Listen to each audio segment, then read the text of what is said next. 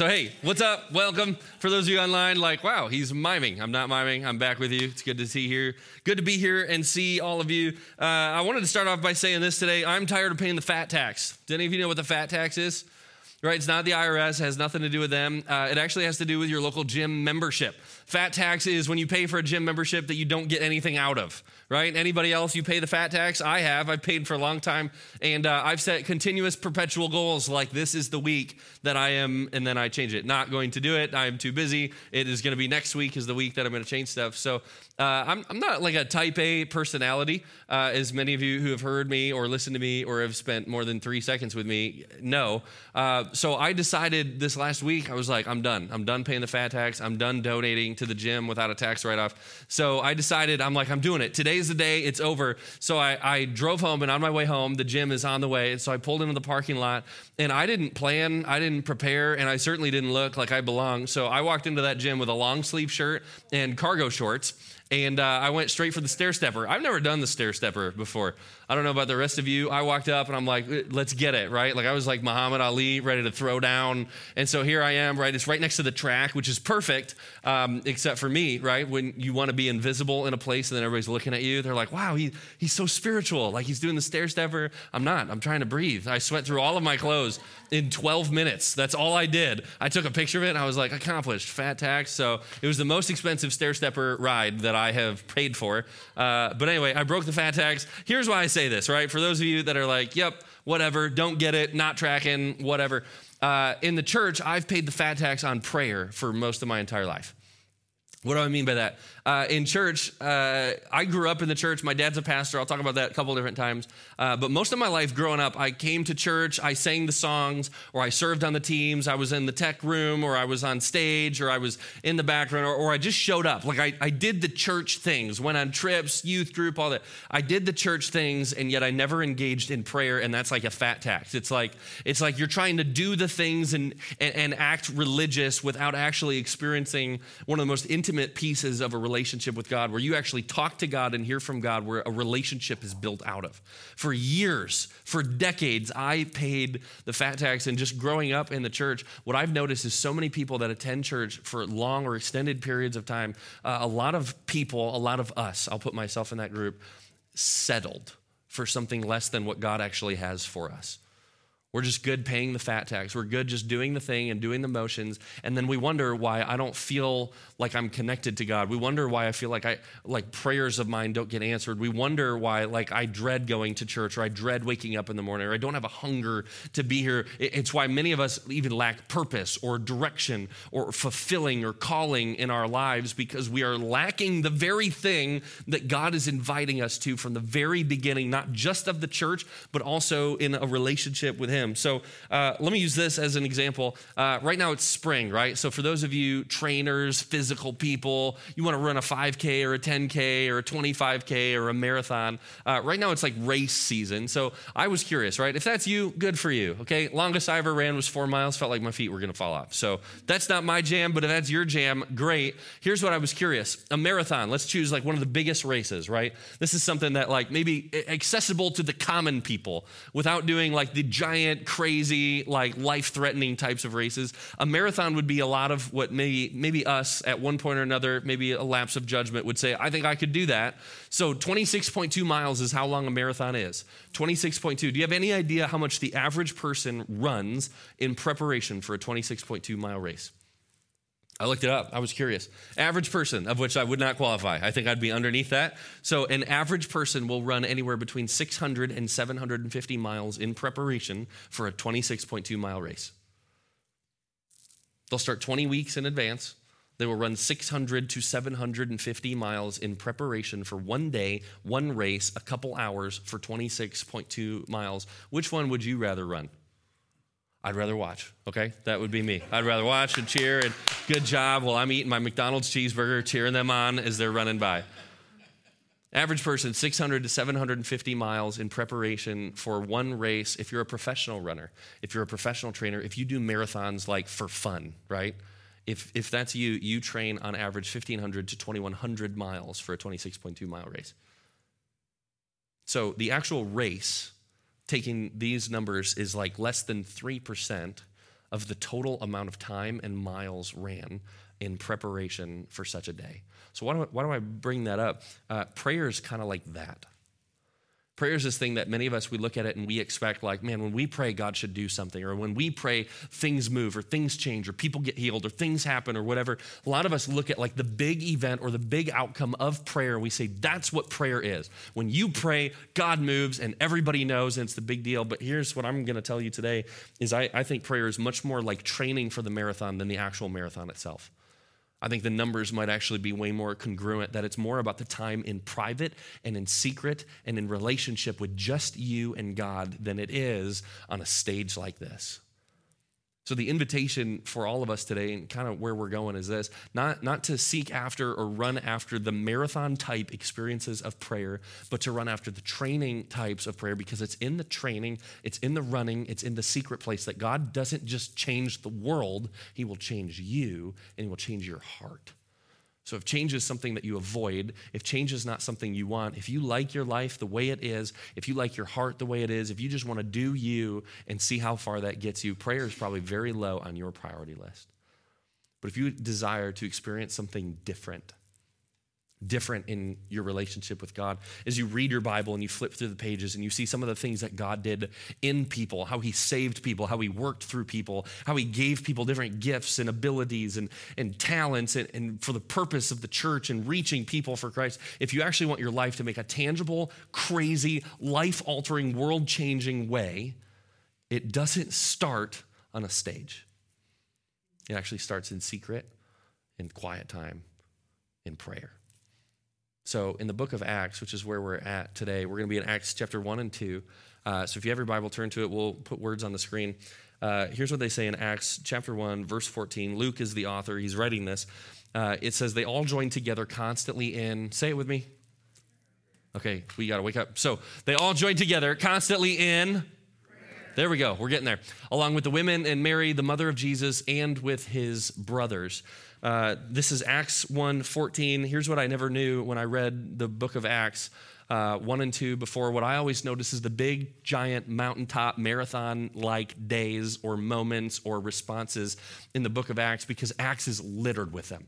They're everywhere. They're all over. Like Holy Spirit showed up and Pentecost and God moved and thousands gave their lives to Christ. This is actually what happens after Acts 1:14. I've read this a lot of my life. Like I've read Acts chapter 1 before. I never saw this statement. Or if I did, it never did anything. It never changed anything. It never motivated me. It never jumped out off the page like it did in preparation for a message on prayer, because what jumped out at me was what happened next after this. So Jesus, preceding this, Jesus was with his disciples. He hung on a cross. He died. He was buried in a tomb. 3 days later, he resurrected from the dead, to the point that not just his disciples, not just the 11 remaining disciples were with him. It was like 120 people that were with Jesus for another 40 days after he resurrected, as if to remove all air or all idea of like, is this a conspiracy? Nobody really saw him. 120 people spent 40 days with Jesus. So here Jesus is, he's on the mountaintop, he's with this group of people, he commissions them, but then he literally ascends, he rises up in front of all of them, disappears up into the clouds. Angels show up and they go, what are you guys looking at? What do you mean, what are we looking at? Like, what? Have you ever seen that before? I mean, this mind blown, like Jesus just ascended into heaven.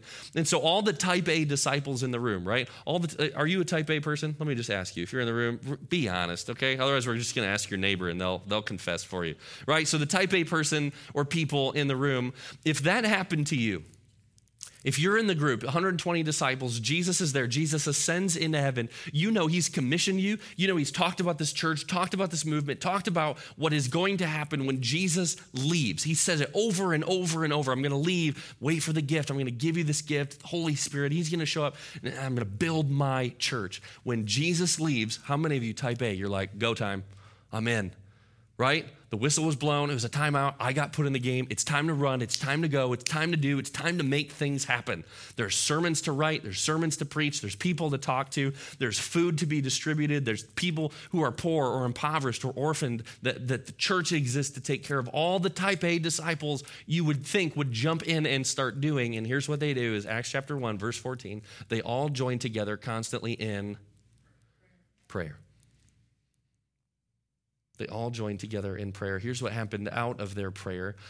In a couple verses later, Peter gets up in front. He addresses a giant crowd in the square, right, in the town, and he preaches a message, and it's all about Jesus. And he says, this is who he is, and this is who we crucified him. You crucified him. He was the Son of God. He did what he said he was going to do, and he was who he said he was. You crucified him. He died, he resurrected, and he's alive today. And if you want to put your relationship or put your hope and trust in him, you can do so. And it says 3,000 people were added to their number that day. Peter preached a message that I've always noticed. 3,000 people in one day. Can you imagine the movement? Can you imagine the crowd? Can you imagine the excitement? Can you imagine all of that? That's what I see. Here's what I didn't see, the prayer sandwich that was around it. Acts 1:14, which we just read, and then the other one is this, Acts 2:42. After that happens, it says they devoted themselves to the apostles' teaching and to fellowship, to the breaking of bread, and to prayer. Prayer. Prayer, prayer, prayer. Our temptation is always going to be to look at the marathon moments when it comes to our relationship with God, when we ask him for something, when he moves, when he does. But we need not to miss the prayer that preceded it, that bookended it, that surrounded it. It's not even fair to call it a bookend, because what God did throughout the rest of the book of Acts is mind-boggling. And the same God, the same Holy Spirit that was alive in the book of Acts is alive and working today. And he is inviting us to experience him in the exact same type of way. The explosive response in reaction to the gospel was sandwiched between God's people praying together. So let's keep reading. Acts 2:42. We'll start with 43. Everyone was filled with awe at the many wonders and signs performed by the apostles. All the believers were together and had everything in common. They sold property and possessions to give to anyone who had need. Let's go to the next slide here. For every day they continued to meet together in the temple courts. They broke bread in their homes and ate together with glad and sincere hearts, praising God and enjoying the favor of all the people. And the Lord added to their number daily those who were being saved. There was a move of God, empowered by the Holy Spirit, fueled by God's people praying. And it's not even just throughout the book of Acts, it's all throughout Scripture. The world changes. People's hearts change. Neighborhoods change. Classrooms change. Marriages change. Children change through prayer. Because prayer it's one of those central avenues that God uses to transform our own hearts. So why is that significant? Because everything God did from that point on was through and out of this move of God's people praying. So growing up, I told you, my dad was a pastor. I grew up in the local church, and most of my prayers, what I would say is like very superficial, very light, L-I-T-E, very light type of prayers, right? Not super deep, not super transformative, not from a place that like longs deep within me. And honestly, for a lot of my life, I would say like, I'm just not called to prayer. You've seen like the prayer warriors, right? Or the prayer warriors, you're like, oh, they're definitely a prayer warrior. They're given to prayer. That's not me. Therefore, that's not my thing. I went to college, and my life started to change because I ended up with 3 other Christian roommates. I went to a public school. I went to Grand Valley. Totally blind. None of us knew each other. All 3 of them had a real relationship with God, and I was the only pastor's kid that didn't. And so I'm in here, and I'm seeing and I'm hearing their prayers, and then I start reading my Bible, and we start going to group, and the prayers that are prayed in Scripture, they'll change your life if you read them. You hear the prayers of David, King David, who comes before the Lord in humility, and he says, I wronged you, God. I wronged my people. I had an affair. I committed adultery. You hear that prayer, and that changes you. You hear the prayer of widows who just lost their son, and they're praying and they're longing for God to do something about it. You hear prayers of those that are starving and hungry, that God would provide for them because the community around them didn't even have anything to provide them. You hear the prayers of God's people on behalf of nations, on behalf of saving them, not just as people, not just their street or their neighborhood. God, would you save us as a nation? We're being oppressed. you hear these prayers and then you compare them to my prayers. They're night and day. So growing up, like when we would have meals, we would always pray before meals, and we had a couple of those like common ones. So one of the prayers we always prayed was, it was, "Come Lord Jesus, be our guest," which sounds like a Beauty and the Beast song that we're just gearing up for. So, "Come Lord Jesus, be our guest, and let these gifts to us be blessed. Amen." That's like what we would pray. It's good to pray. That it was like light though for me. Like it wasn't coming from a place within me. That was kind of me doing the thing. There's another one I found online. I looked this one up. I bet you'll like this one. This one goes like this: "Good food, good meat, good God, let's eat." That's awesome, okay? The rest of you are like, man, that's awesome. If you're a meat lover, maybe there's a lot of vegans or vegetarians in Byron Center that can't appreciate that, so I'll appreciate that one for all of us. What about this? Like when you go on a trip, you ever pray for traveling mercies, or have you ever heard somebody else pray for traveling mercies? Does anybody know what that means? Don't look at me. I don't know what it means either. What are traveling mercies? What does that mean? Like, God, would you give us mercy while traveling? You know, is there a different type of mercy for traveling versus not traveling? Or this one, this was kind of my favorite. I pray for like a hedge of protection. I prayed this one. I'm guilty. You know what I picture when I pray for, God, give me a hedge of protection? I picture a giant fern that just surrounds me, or that surrounds my car or my truck or the bus. It's like this giant fern that prevents anybody else from even seeing me, right? It's like I'm invisible. It's this cushion. It's this protection. Like I prayed these things. They didn't do much for me. They didn't change me. They didn't come from a place that was longing for something deep. It was just kind of like, I'm just praying the thing that I thought I was supposed to pray. It wasn't until my roommates would go to bed and I had this hunger, I had this desire. I didn't know what I was doing. There's so many ways where even I still don't know what I'm doing when it comes to prayer. I'm learning. But I would close my door, I would lock it, I'd put headphones in because I had my own room. I'd put headphones in, turn on instrumental music, and I would get on my knees and I would pray for real. I was hungry. I just said, God, if you're real, would you speak? Would you show me you're real? God, I want to trust you with my life, but I'm scared to. I don't know what that means. I don't know what's involved. I'm still trying to figure out, is everything I've learned growing up real or not real? I tell you what, it was those moments that were in secret, that nobody saw, that nobody else knew about, that nobody was there for, that the intimacy with me and God began to develop. And the exact same thing is true for all of us. If you want the intimacy with your Creator, He has already opened a space for you to enter into, but you have to want it. You have to want it. If you're hungry, He'll fill that need, that void inside of you, but you have to want it. It was in the secret place of prayer that my heart actually began to change. Jesus, in Mark 1:35, we'll put that on the screen, Jesus prayed. Just, does that hit anybody else kind of weird? The Son of God prayed. And then you get the Trinity, and it's like, well, three, but in one. Is he, what? Like, what? Is he praying to himself? Or it says he's praying with his Father, and there's this close relationship, but the three are one, and they're united together. The Son of God prayed, and here's what was cool. Mark 1:35, I'll just set this up first. Very early in the morning, while it was still dark, morning people said amen, Jesus got up, left the house, and went off to a solitary place, to a place by himself where he prayed. The disciples, this was in Luke 11, verse 1. I don't have the screens up there. The disciples knew how to pray. You know this? The disciples, many of them were Jews. They grew up good Christian or good Jewish boys. They learned the prayers. They learned the scripture. They had the first 5 books of the Bible. That's Genesis, Exodus, Leviticus, Numbers, and Deuteronomy. They had it memorized.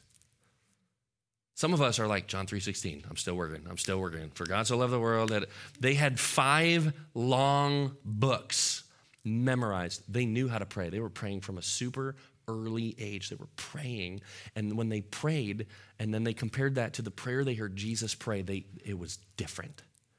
And they said in Luke 11, verse 1, Lord, would you teach us how to pray? Because the prayer that they saw in him was different than the prayer that they were taught. And there was power, and there was intimacy, and there was love, and there was life change that came from Jesus praying. And they desired it because that was not their experience. That's why I start with the fat tax, right? Many of us have grown up in church, or we've attended church, or we're longing and we're saying, man, I really hope there's something more than what I'm experiencing. And I'm here to tell you, it's not a secret. It's not a surprise. It's not anything weird or foofy. The invitation that God has for all of us is just spend time with me in prayer. If you want it, he'll meet you. If you're hungry for it, he'll meet you there. He'll speak to you. He'll change your life. He'll change your heart. Prayer is the central avenue where God transforms us. There's an invitation that continues to be there. Charles Spurgeon has this quote. He says this, "Woe unto that man whose devotion is observed by everybody and who never offers a secret supplication." That's a secret prayer. So woe to the man who celebrates or revels in the marathon moments and then never offers a prayer in secret. Woe to that man. Secret prayer is the secret of prayer. I love that line. Secret prayer is the secret of prayer. It's the soul of prayer, the seal of prayer, the strength of prayer. If you do not pray alone, you do not pray at all. It says this here next. "I care not whether you pray in the street or in the church or in the barrack room or in the cathedral, but your heart must speak with God in secret, or you have not prayed." Secret prayer is the secret of prayer. I never knew that. I think for years I carried things that were heavy to me or important to me or painful to me, things that I desired to see God move or change, but I rarely prayed about them or for them in secret. Usually it'd be in a small group setting or in youth group or in some other corporate environment, and it was like, oh, this must be where I share that and process that and open that up. But the secret of prayer is secret prayer. It's totally different when you come to the Lord. It's just one-on-one, and you sit down and you say, here's what's heavy on my heart. Here's what hurts me right now. Here's what pains me right now. Here's what scares me right now. Here's what's heavy. Here's what I'm carrying. If you feel like the shoulders thing when it's just like, when somebody starts, especially like when my wife, when she starts doing this thing, like she starts poking on the shoulders, I'm like, holy smokes, you could do that for 3 more hours, right? Don't ever stop. All of a sudden, it's almost like this imagery for me, like I'm carrying something that I just didn't realize. You ever feel like when your shoulders start to get heavy or your back starts to hurt or your mind starts to get tired, your body, your emotions start getting more and more wide or more deep and more explosive and more. When you notice that, it's like the Holy Spirit's going, you're carrying something you're not supposed to. So what do you do with the things that you carry like that? You're supposed to bring them to him in prayer, to offer them back, to trust them, to literally hand them off to your heavenly creator, to your heavenly Father who desires to take those from you in prayer. So what's heavy on your heart? What are you longing for? What do you desire? What's a burden? What hole do you have? What anxiety do you carry? What depressive thought keeps coming back? Maybe it's for you personally. Maybe it's a diagnosis that you've received that you're wrestling through, and it just changed the way that you thought life was going to go. Maybe it's for a spouse. Maybe it's for a kid or a child or a friend or a neighbor. Maybe it's a classmate. Maybe it's a relationship that you long for. Maybe it's something that you feel like, man, I felt like God called me into this thing and then it didn't go any way that I anticipated. Maybe it's a disappointment or a frustration or anger. Maybe it's a lack of forgiveness from somebody or for somebody. Maybe something happened to you that should not have happened and you've held on to it and you've carried it. The invitation that God gives all of us is this: would you just come to me? And would you offer it back in prayer? So often I think what we do with prayer is we treat prayer like it is the means to an outcome that we are after. God, I bring you this thing that's heavy. I bring you this thing that I don't like. I bring you this thing that I desire to change, and it's your job then, God, to fix it. And when we go into prayer desiring an outcome, I think we miss the purpose of prayer. Prayer can change everything for you in your life if you make prayer the outcome, not a result of it, not an effect of it. When you make prayer the outcome, the win for you is I get real before God and I offer up what's heavy, what's burdensome, what matters to me in prayer, even when I'm angry. Man, there's plenty of times I come to God and I go, I'm just angry. I'm just hurting, frustrated. When I come to those and I can offer those, when the outcome is prayer, God changes things. May not be right away, may not be in the moment, but prayer is that central avenue that God uses to transform us, and he gives us the opportunity to come to him in that. How different would your family be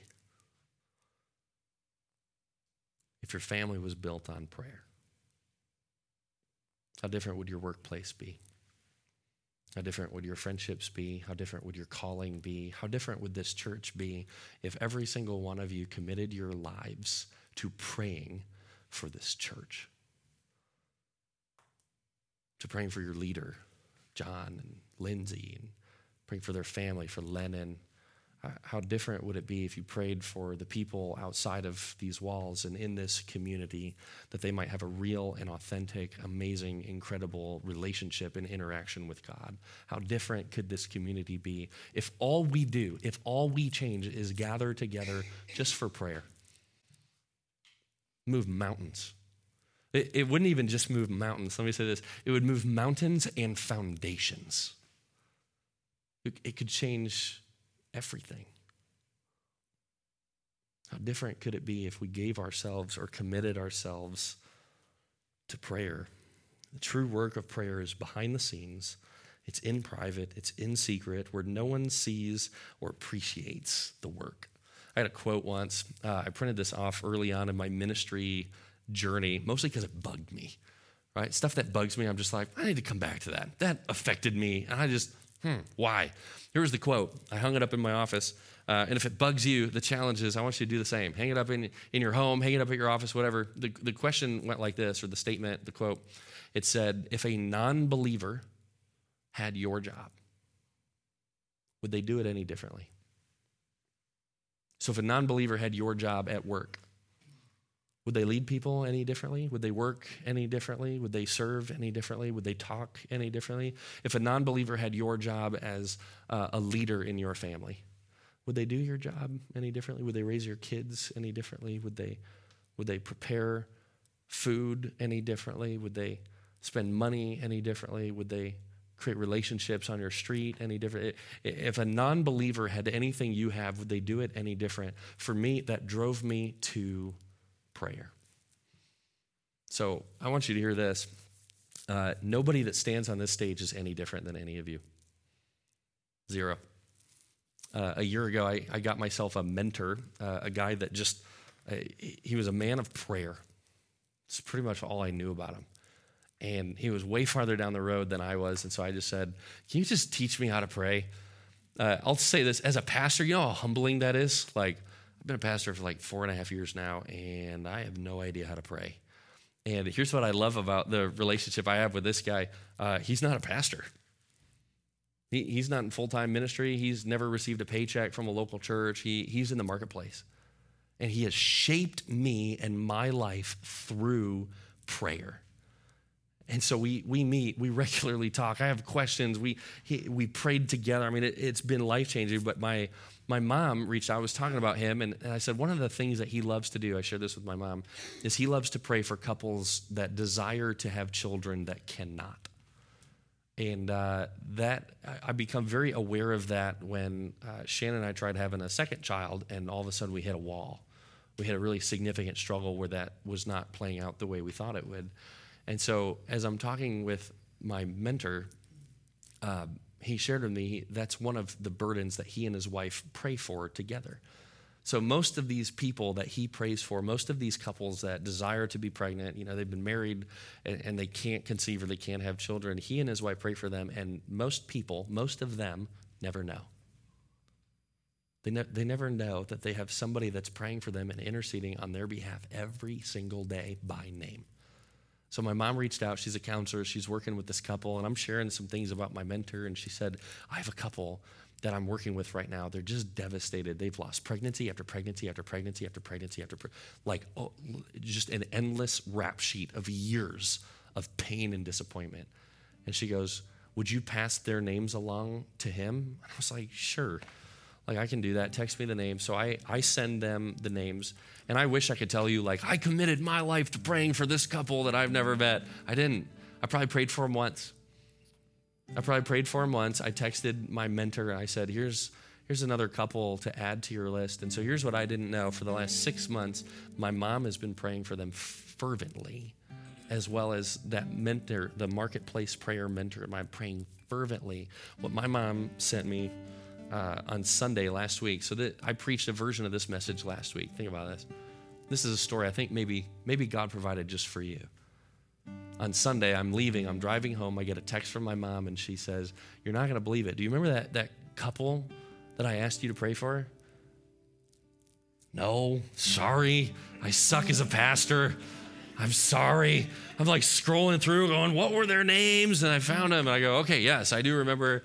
And she goes, you're not going to believe it. They're 10 weeks pregnant. And they had less than a 1% chance of getting pregnant. And it was not through any artificial or medical way.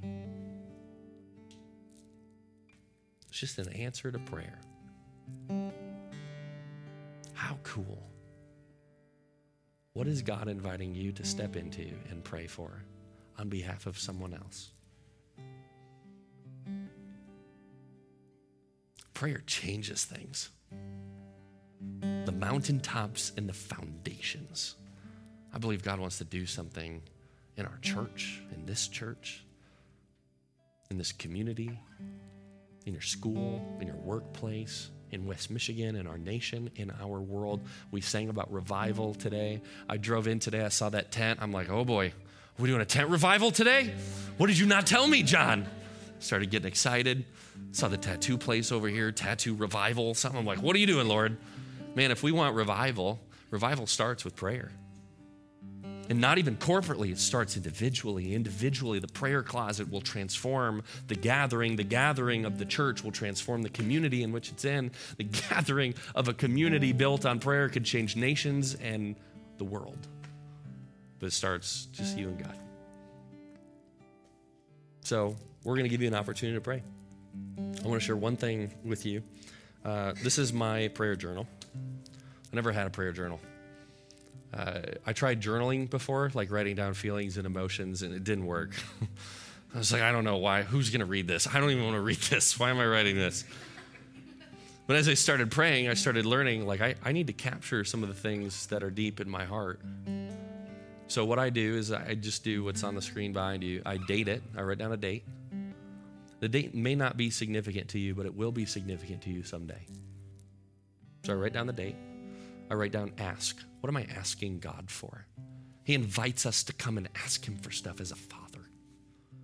So I write it down. What's important to me? You know how hard it is to actually sit down and you picture okay, Jesus is sitting right here and I'm coming to him in prayer. What do I want to ask him to his face?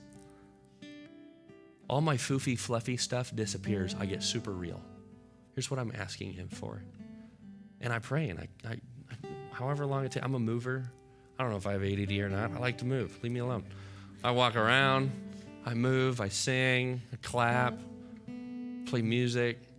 I pray, and then I carve out space, and I sit, and I go, what would you say to me? Samuel says, even when he was a boy in the Old Testament, he said, speak, Lord, your servant is listening. When you come with that posture and you say, Lord, I'm open. Would you just speak to me? Then I write it down. It's not meant for a stage. It's not meant for a proclamation. It's just meant for secret. For you and God, for him to do something and change you from the inside out. Soren Kierkegaard writes this. He said, a man prayed, and at first he thought that prayer was talking. But he came more and more quiet until in the end, he realized prayer is listening. So let's just move into a time of prayer right now. Maybe for you, this is a normal place and you're comfortable here and you're like, finally, let's get to it. David, shut up. But maybe you haven't been in that place before or ever. Let's just enter into his presence together and give him space to move. So God, we just come before you. We just love you. We just thank you for what Jesus did on the cross. God, I thank you that when you look at us, you see us as individuals. You say you know even how many hairs we have on our head. You knew us even before we were conceived in our mother's womb. You know us so deeply and so intimately, and you have provided a way for us to know you just as intimately. And God, I know I ran from you for decades, afraid of you, angry at you, frustrated or annoyed or bored or whatever it was, God, until I actually sat with you and I realized how wrong I was. I just pray that you would do something in this church, in this group of people right here. I pray that our requests that we would bring to you right now would be the things that actually matter. I pray that we wouldn't try to put on a show for you or act like we're something we're not. I pray that we would just be real. That we would offer up what's heavy on our hearts, that we'd give that to you. And I pray, Holy Spirit, that we would also carve out space and time to listen, that you might speak